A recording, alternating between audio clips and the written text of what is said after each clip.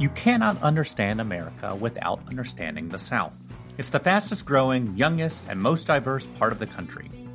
And Southerners are changing the music we listen to, the movies we watch, the food we eat, and the stories we share. I'm John Hammontree, host of The Reckon Interview, and each week I sit down and talk with some of the South's most interesting thinkers and creators. We talk about how this place shaped them and how they're reshaping the South. So go ahead and subscribe to The Reckon Interview, available wherever you get your podcasts. For AL.com, I'm Ben Flanagan. This is Outbreak Alabama, Stories from a Pandemic. As the novel coronavirus wreaks havoc in Alabama and across the world, these are the stories of those seeking to survive the disease and its economic strain. It doesn't seem that the scope of the problem is going to be matched by the level of what they're attempting. I mean, I'm not really sure how you would fix it at this juncture. Today we hear from AL.com investigative reporter Connor Sheets. Connor recently wrote about Alabama's ongoing unemployment difficulties as it relates to people struggling to successfully file their claims, and the scene in Montgomery last week as hundreds of people waited for hours in a parking lot for the chance to meet with a representative of the Alabama Department of Labor and get some answers on how to receive their benefits.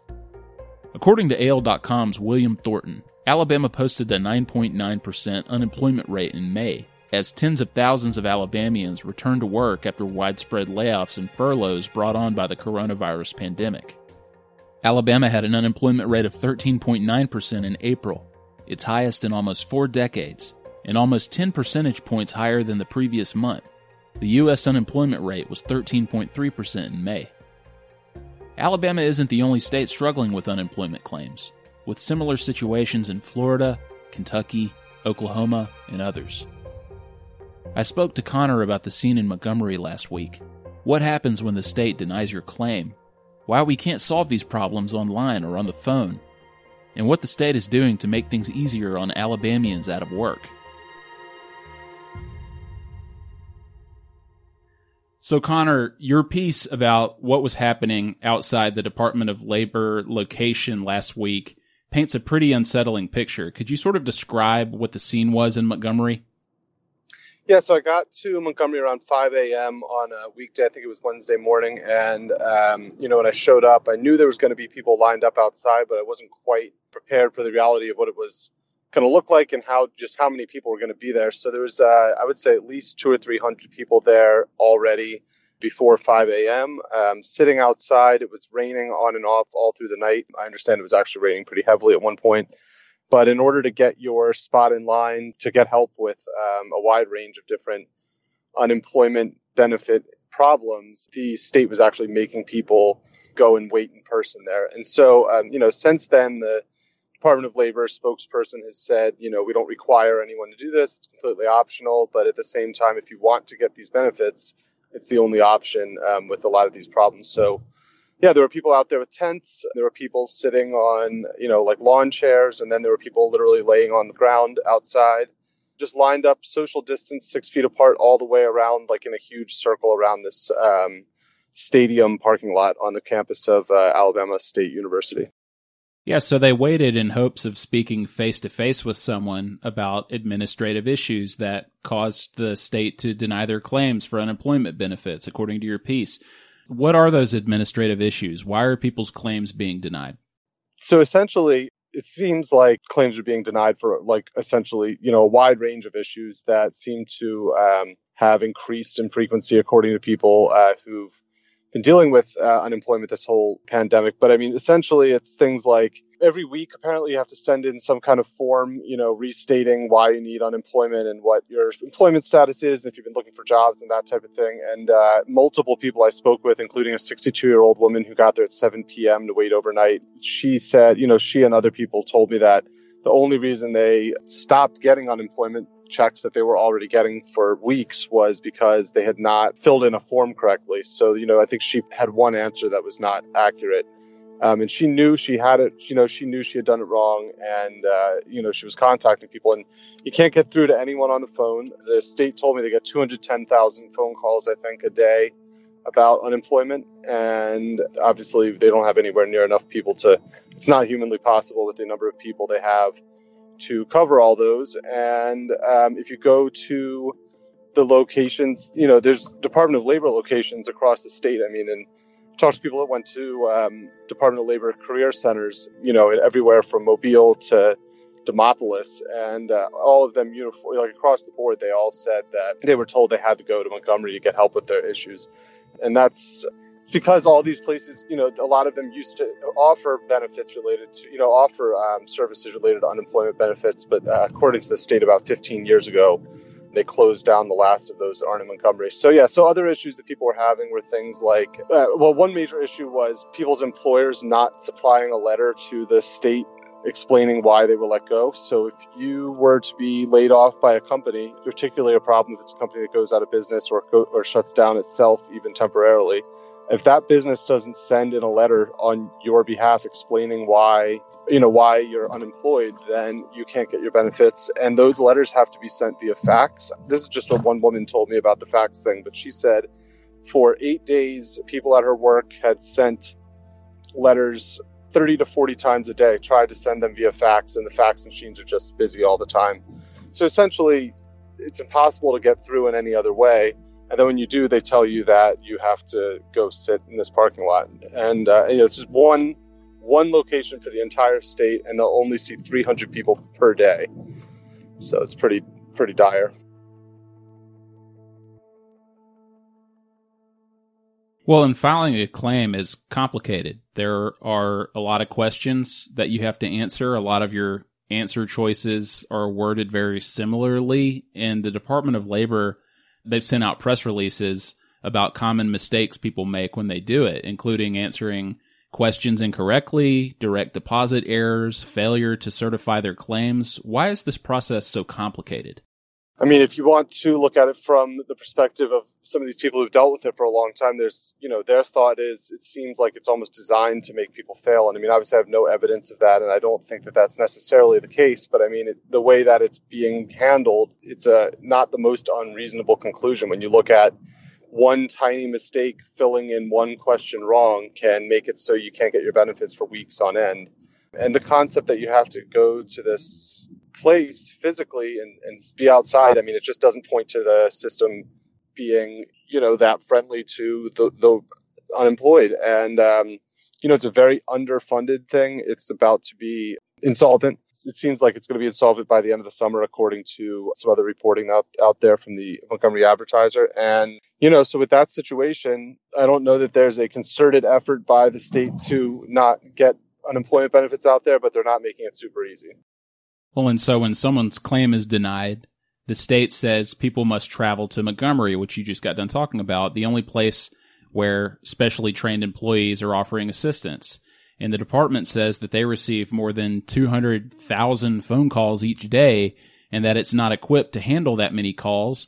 But why can't this be done online or on the phone, especially during a pandemic? I mean, so the state claims that, you have to have specially trained people who know about unemployment law, and that they only have a few of them, and that they work, a small amount of them, and that they work only in the Montgomery, only Montgomery. They claim that they can't send any of them to this is not in the story, but they can't send people to other locations because of travel restrictions due to COVID. And some of these issues are so simple to me, as far as you filled a thing out wrong or, getting a letter from your employer. To me, it doesn't make sense that, and to many people that were there, that would be something only a specially trained person in unemployment law would be able to do. But that's what they are saying. So, I mean, so the state is actually, after my story came out, the state has, said to other reporters that, it's actually put out, created these, I think, 2 new call centers that are able to handle a lot of calls still. I mean, nowhere near the volume they're getting every day. But they're claiming that those people are not trained to do the things that people need to go to Montgomery for. So, again, I'm not sure why it would require super advanced training to have someone you would think you could just fill a new form out and they could resubmit it, but that doesn't appear to be how it's working. Yeah, and so when they get to this Alabama State University building, the Acadome, what happens? After they've waited in line and they're at the front of the line and they finally get in, what happens? Yes, so my understanding is that right before 8 a.m., a person goes through along the line, someone from the Department of Labor goes along the line, hands out these small rectangles of paper that explain, what your number is in line. Only the first 300 people are allowed in. Everyone else has to go home. And they sort of start bringing everyone into the interior of the Acadome. So you're not necessarily waiting. I mean, in order to be first in line, you have to be there by like 7 p.m. the night before, it seems like. In order to be in the top 20 first people in line, you better be there by 9 or 10 p.m. But, once you've gotten to the front of the line, you're brought inside. So you might have waited outside all day, all night, but that part's separate from the second period of waiting, which is once you're let into the dome. They line everyone up in there, and you have to stand again and wait until your number's called. And so if you're number 297, obviously, there's only 6 to 10 people working every day. Just multiply out how long you would expect it to take to deal with one person's issues. So some of these people have stacks of papers they're bringing in to try to demonstrate why they should have benefits and stuff. So, I mean, you can only imagine that these aren't things that are getting solved in 2 seconds. So, people are waiting in there hours and hours, up to 8 hours or more if you're at the back of the line. So, you're waiting on the outside or you're waiting on the inside or both. So that's pretty stark. So what about the people who manage to get through filing and certifying the claim? Are they receiving their state benefits, I guess, in like a timely manner? So the people who are filling out the paperwork correctly, is it working pretty seamlessly right now in terms of getting the state benefits and the insurance to people? I mean, so reviews are mixed. I've talked to people who filed a claim and literally were paid like a week later, or, a couple days. I mean, I'm not exactly sure how many days, but within a short amount of time where, it's reasonable to expect it'll take a little while. So I've definitely talked to some people who've had that experience. Even just talking to friends of mine, though, I've had other people I know who, it's hard to know whether you filled it out exactly properly. Like, they don't necessarily even know when you talk to them on the phone why your claim is being denied. So I think sometimes it's hard to really figure that all out. And I think a lot of people are dropping it once some people just aren't even following through if they're on furlough or things like that. So it's somewhat unclear. I know some people, it is possible to get your benefits quickly, and it is happening with some people, but I'm not sure how widespread that is or how often that's the case. Hard to quantify. Finally, Connor, you spoke to an attorney in Mobile who has been working pro bono to help people who are having trouble getting their benefits, and he said people are desperate for help. Is the state working on any solutions here, any more solutions than a couple you mentioned earlier? Unemployment is obviously way up, and when you've got people camping out to get answers, it seems like on the surface it's not working. What are some steps they might take to make things easier on Alabamians out of work? I mean, so at this point, the Department of Labor has told me that they're opening new call centers. They're trying to they call it cross-training, trying to train people from other parts of the department, I guess. I'm not exactly sure. I'm trying to train up some more people who have knowledge of some of these issues.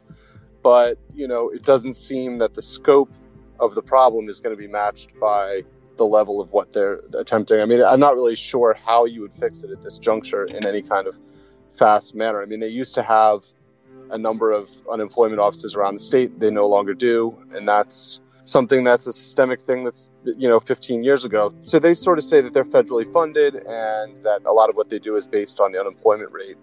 And they said for a long time the unemployment rate was low, or, a number of years. And then all of a sudden, overnight, the pandemic hit and they weren't ready for that influx of cases. And I think whether they should have been prepared for something, despite the fact that, things happen in life and there's probably going to be dips and things, and you would think that they would be prepared. But the fact of the matter is that they're not. And I don't know how you possibly address that, honestly. I think it's something they're trying to ramp up some additional help. But right now, I think the lines are probably here to stay. And also, they're now saying that they're not even sure. I'm not even sure they're still there because they were talking about potentially closing down the site this week. So I don't know what would happen under those circumstances either.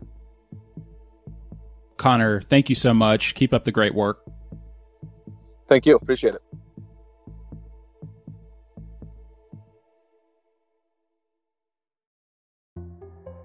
If you or anyone you know is affected by coronavirus and want to share your story, please email bflanagan@al.com. That's BFLANAGAN at AL.com. For all of our coverage on the outbreak and how it continues to impact Alabama, visit AL.com/coronavirus. If you like the show, please rate us and write a review. Thanks for listening.